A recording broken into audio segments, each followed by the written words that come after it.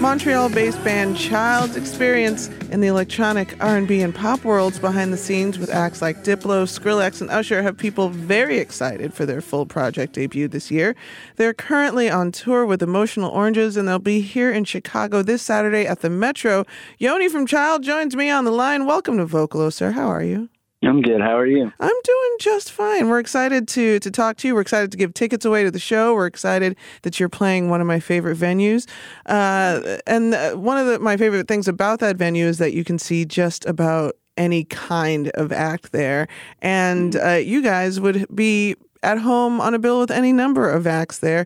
You guys are kind of genre bending, so we're curious to hear what music you grew up listening to and what inspires the art that you and your composing partner make.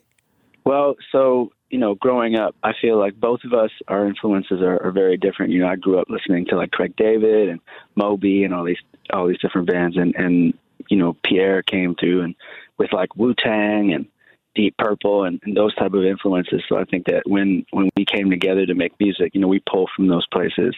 I feel like being a good musician is essentially being a sponge. I would kill to hear a Wu-Tang, Deep Purple Absolutely. That would be incredible. You guys have been making music kind of behind closed doors for quite some time, and the world is finally getting to know your project individually and you as people. And you put out these singles. Can you share what you've been up to, how that transition worked for you? I mean, it's been kind of a crisis of growth, if you want to call it. It's like we essentially booked 20-something shows, and we had never played together as a band. And it was like, it was just really exciting. We kind of led with yes, and we were just like, let's go out there and share our music and interact with people one person at a time, and, just up for the journey. Speaking of interacting with people, the Metro is a great spot for a band that wants to make a connection with their audience. You can see just about every face in there. It's great. So what does a Child live show look like for all those faces? So the live show is essentially a three-piece. We've got Lauren playing synth and violin and singing, and then we have Pierre playing guitar and me on synth, bass, and vocals.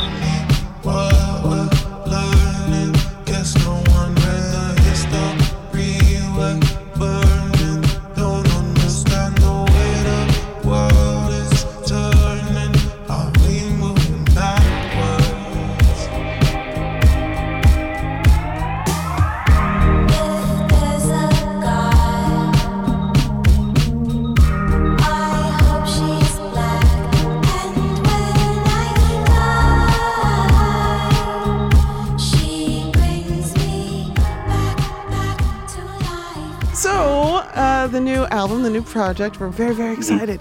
I don't want you to give up all your secrets now. Please don't do that. But what are we in for?